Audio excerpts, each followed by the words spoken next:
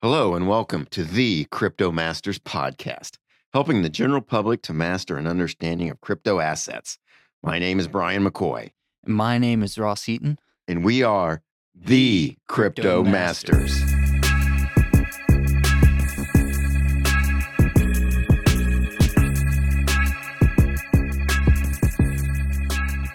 All right, we're eager to get started. Our goal is to provide information about crypto assets to help the public to make investment decisions in the crypto space. We don't try to predict short-term price movements, so this show is not for short-term traders.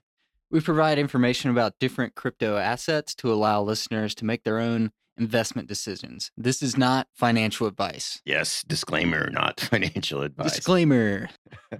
This is our second podcast. Of course, our first topic was Bitcoin.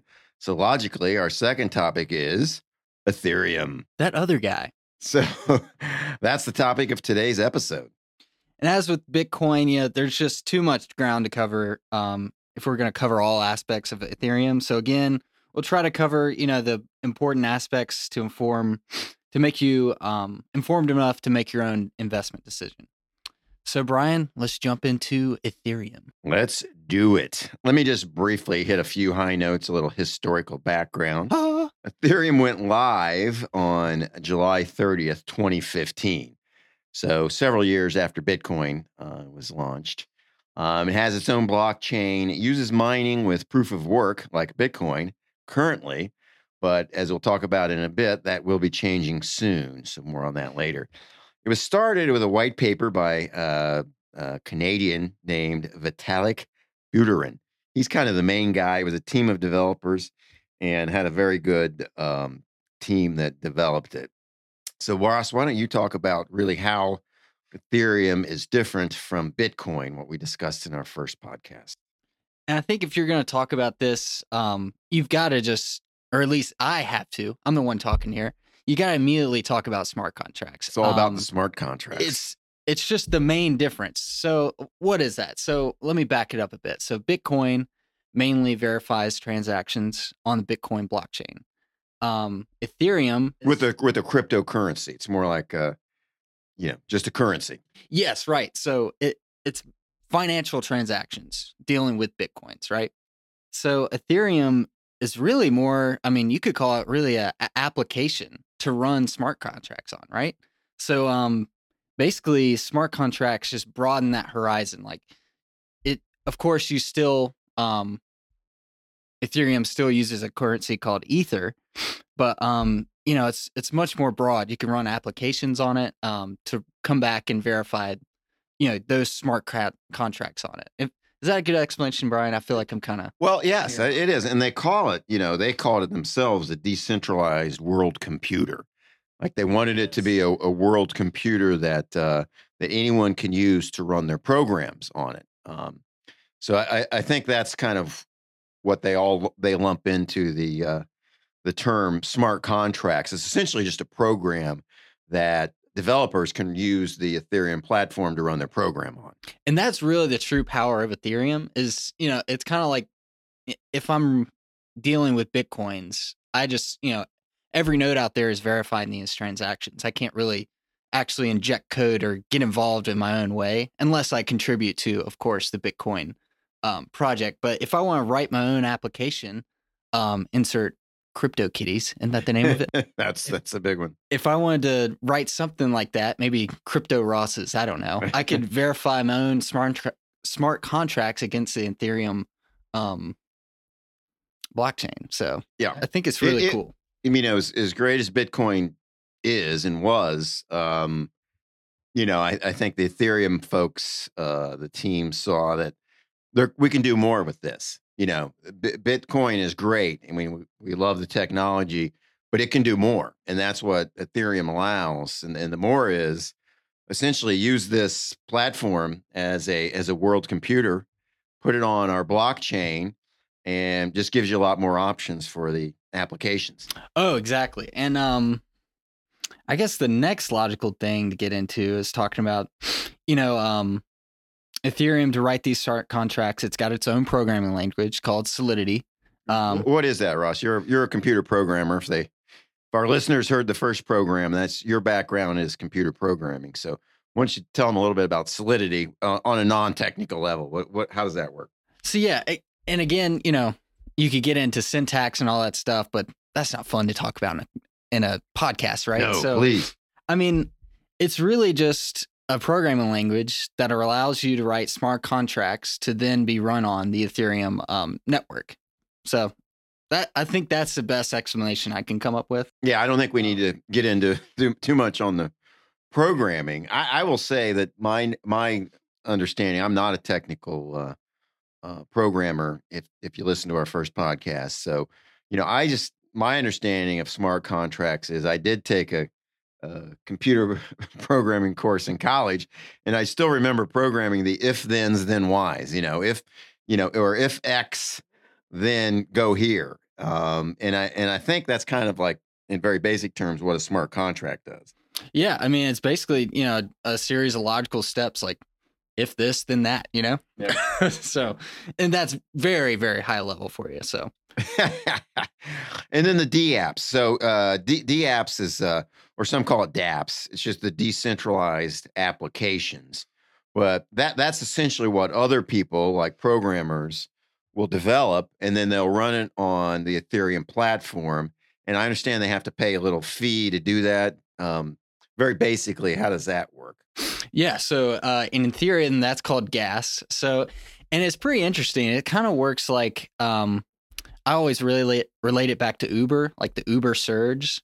So like I can't think of a good time when there's been a surge for Uber. I don't use Uber a lot. Well, probably like rush hour, right? Rush hour for Uber, you pay more, right? Rush hour, yeah. There's a lot of people, a lot of Ubers are being taken up. So it only makes logical sense. Like, well, if I'm an Uber driver and I'm rushing all around, I should upcharge this a little bit, right? So Ethereum, from Times Square to the airport at rush hour is going to cost you a lot more than Times Square to the airport at 3 a.m. Exactly. Right. So, and that's the same thing with gas. The gas goes up, or basically your transaction fee goes up when the network is just hot, running high. There's a lot of transaction to, solve. So, I mean, really makes sense. Yeah, it does. Although, let me segue now to a couple of issues with Ethereum. We negative Nancy.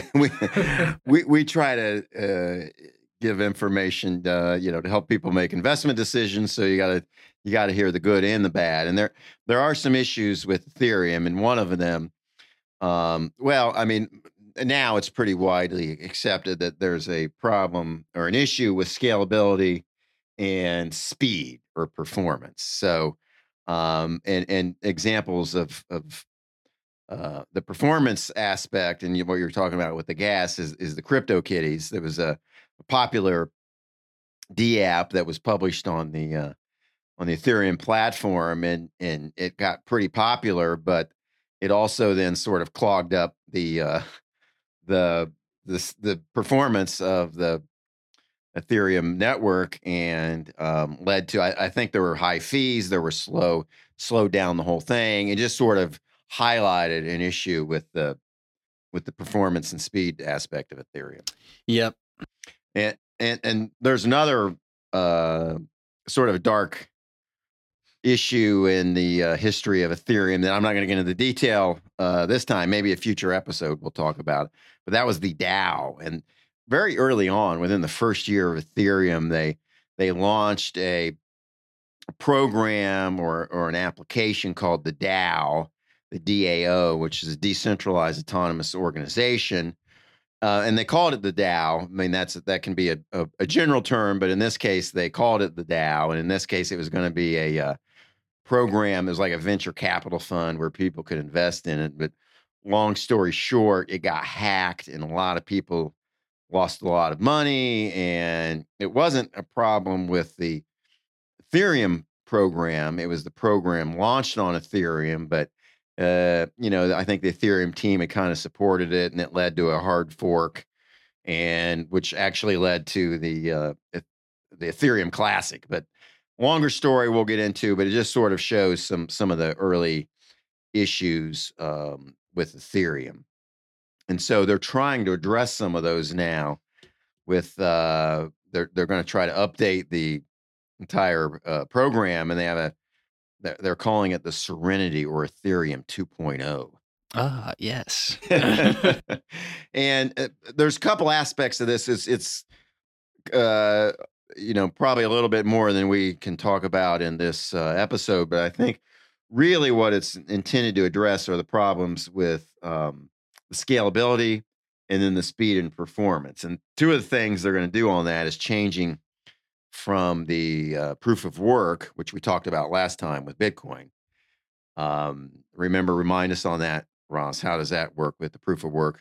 Oh, so basically, tons of machines are battling it out pretty much to solve the next or write the next block, to get that reward, their coveted reward of writing that next block. Okay. And that's, you can see all these machines are running hundreds of thousands of machines running simultaneously, all trying to be the first one to write that next block. Trying to solve the puzzle that gets them the right to claim the block. Right? Exactly. So proof of stake says, okay, if you've got a lot of, in this case, it will be Ethereum. If you've got a certain X amount, okay, you're invested in this. You're truly into Ethereum, so you should be chosen to write the next block. And it's a little more in depth with that, like if you have more stake into it, you have a higher percentage of being randomly selected, that's in quotes, to write the next block. And they're calling this Casper. I mean, that's what they're calling the change from the proof of work to proof of stake. They're calling it Casper. I don't know why. But, and they're predicting, the last I heard is first quarter of 2020 when they're going to make the change. I think that's been a moving target. I think at one point it was going to be in 2019, but it looks like now they're saying it's going to be in 2020. So being a developer, I know implementations are never pushed back. That's never a thing. What's going on? Oh, I'm just kidding. So they're getting away from the proof of work. Has a lot of criticisms. Proof of work, like you talked about, it uses a tremendous amount of really wasted energy. Everybody who was trying to solve it and didn't essentially wasted all of that energy. And so there's a lot of criticisms of that. And I think even on the proof of work, there's been some figures that, it uses enough energy to power like New Zealand or something like that. Country, it's insane how much power it uses. So it looks like on Casper, they're going to go to the proof of stake, which uses the economic incentives and game theory to try to secure and validate. And so instead of miners, they're going to be replaced by validators. And the validators have staked their ETH or Ether or ETH. It's ETH. You can call it Ether.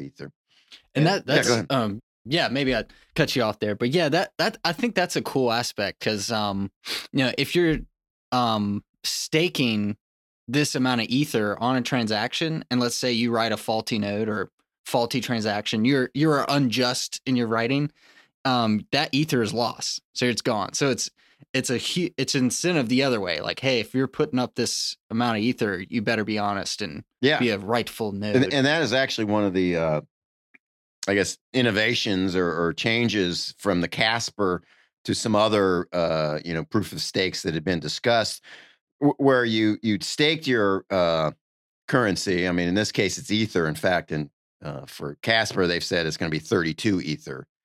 It has to be staked. But instead of just staking it and having it sort of sitting there as a deposit or an escrow, like you mentioned, if you engage in any kind of wrongful conduct or even negligent conduct, you can actually lose it. So there's a disincentive as well as the incentive to share in the reward. So that's part of how the Casper is going to work. Yeah, I mean, really in proof of work, you can kind of just get away scot-free if you try to write a node and like, oh, it didn't work, I'll just try again. Yeah. I mean, usually with the proof of work and with the Bitcoin protocols, you just don't get away with it, but you don't get punished for it. Yeah. So here, if you make yourself a validator and you staked your Ether and you don't behave according to the protocols, you can actually lose it. So that's a good, that's part of their security for it, because proof of work provides security for the entire blockchain, and then so proof of stake is trying to be an alternative to that. And apparently, in early 2020, they're going to change over to that. Now, another thing about Ether 2.0 is sharding. So, Ross, can you give an explanation about sharding and how that helps with the scalability? Absolutely, Brian. So it's really used in databases. So like the core concept is, hey, let's say we're looking for a value in a database, right? And it's like 1,000,000 rows. So sorting through that 1,000,000 rows is going to take a long time. So what they do in databases is say, hey, let's split up these rows in this database to several systems. So if you're looking for value 5, so you know, oh, 1 through 100 is on this system, instead of looking through the whole stack, or 1 through 5, I'm looking for a value 5, and 1 through 100 is on this system, so I only have to search through 100 rows instead of 1,000,000, right? Breaking it into smaller pieces. Exactly. All right. So you can think of sharding as shards of glass. It's kind of breaking something apart and splitting it, or partitioning, the database. I was thinking it was something you get like after eating a bad burrito or something, but no, that's not sharding. Little different spelling there. A little different. But that's where the mind goes when you hear that. But yeah, I mean, it's basically and you've said it, the huge thing is scalability with all these cryptocurrencies. So I think that should help it out. And really, not all nodes anyway have to validate a certain block in the blockchain, so it only kind of makes sense. Like, if you don't have to have all these nodes validating that one transaction, why not kind of break it up and, Yeah. Seems to me like, on the Bitcoin, if you're operating a full node, you can, I don't know the size of the download, but I think, most people can operate a full node. It seems to me that an Ethereum node, if you're operating the full blockchain on Ethereum, because it has all of the smart contracts and the additional code, it's got to be a bigger size of a program to download than the Bitcoin. Is that true? I think I can't remember what the last size update of the Ethereum. Yeah, of Ethereum was. The full, I think, is pretty big. I don't know, in terabytes. I think it's at least 2 or 3. Yeah, it's pretty huge. Yeah. All right, so that's kind of where they're planning to go with the changes, which are some pretty major changes that they have planned, and that's going to be pretty important. Let me just say a little thing, because we talked last time about Bitcoin and how it has a maximum total supply of roughly 21 million Bitcoin. Interestingly, there is no total supply limit for Ethereum, but there is a annual limit of 18 million Ether per year. So that's, from an investment standpoint, that could be a factor. I think it is. We talked about last time with Bitcoin, the scarcity, or, what will be the scarcity when the supply essentially runs out, could be a factor in driving the supply demand, which apparently won't be part of the Ether equation. Yeah, it is kind of like, I'm not a economist. Is that the proper phrase there? But yeah, I mean, it's kind of like it's essentially like a rolling limit, right? With Ethereum. Yeah. It's just, I don't know. So scarcity isn't going to be as big of a factor in the equation. I mean, there's going to be the gas and the ongoing sort of fees that Ethereum will charge, which therefore will drive up demand, right? And that's part of the supply demand equation. So if demand is high, the price still could have an increase, but you apparently aren't going to have the scarcity that you're going to have with Bitcoin. So that's just something to consider. I think maybe we go to some final thoughts on Ethereum for our first show. And I'm going to start out, and I'm going to say, take it away. I'm going to say Ethereum has the lead, deservedly so. They came out with a new platform that was very different, I believe, from Bitcoin. Took those concepts, but just added a whole layer to it with the smart contracts and adding the programs and having the platform for dApps. And I think that's a a big thing. And so they got the lead, no question. I mean, they're number 2 on market cap behind Bitcoin. So they got the head start. But in being first, when you're first, you're the first to also have your weaknesses exposed. But I've always heard if you ain't first, you're last, Brian. Well, the problem with them being first is their weaknesses were exposed, and that's speed and scalability. So to me, and they realize that, obviously, because they've announced the whole Ethereum 2.0, and they call it Serenity. I mean, they're announcing we're making all these changes, and they're major changes. I mean, they're going to have, we didn't talk about it in detail, but the proof of stake is going to be a separate, sort of blockchain running parallel to the Ethereum blockchain. And then over a pretty extensive period of time, they're going to end up switching over, hard forking to the new one. So anyway, it's a big change. And the question is going to be, will it work? Can they solve these issues without major setbacks to keep its head start? Or will other competitors, and there's other ones out there, just a couple, which we're going to talk about on our future episodes, will they be able to surpass it? So to me, that's the question in whether to invest in Ethereum. It's got the lead, no question about it. To me, it's not an easy decision. But what do you think? I mean, shoot, just from an entertainment standpoint, I mean, even if you're not investing in this, you got to think it's entertaining. I mean, this is just entering a whole new world. But I mean, I totally agree with you. Ethereum took Bitcoin's concept and just generalized it. Hey, we don't have to just deal with currency. We can deal with anything, essentially. Yeah. So it's a clear. I mean, they opened a whole new,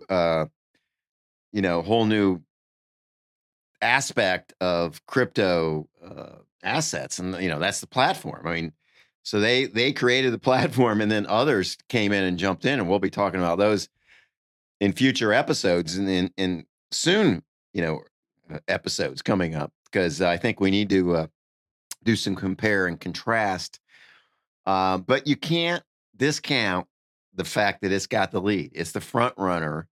The first entrant always has a bit of an advantage, and it's just a question of whether they can keep it. And just the genius of Vitalik. Yeah. Vitalik. I can't say it. Yeah. I agree. You got to give him and the team a lot of credit for coming up with this new aspect. And we will see what happens. I will say that I am invested in some Ethereum. Are you? I think you are too. Oh, yeah. Yeah. More Ethereum than Bitcoin, I'll tell you that. Yeah. Really? Oh, yeah. Interesting. Now, I'm not there. I've got, I'm more Bitcoin. I've got some Ethereum, but I'll say also, I'll save it for future episodes, but I'm more invested in other platforms other than Ethereum. So more info to come. Curveballs from Brian. Curveballs. But so that's a teaser to listen to our future episodes. But hey, I think our second podcast, we laid the groundwork for Ethereum, and that sets the stage for our future podcast, where we're going to talk about other altcoins. So we've laid the foundation with the big two, Bitcoin and Ethereum, and our future episodes will be comparing and contrasting the altcoin competitors. It's going to be crazy, Brian. It's going to be crazy. All right, everybody. Thank you for listening to the Crypto Masters. Thanks, everyone. Have a good one.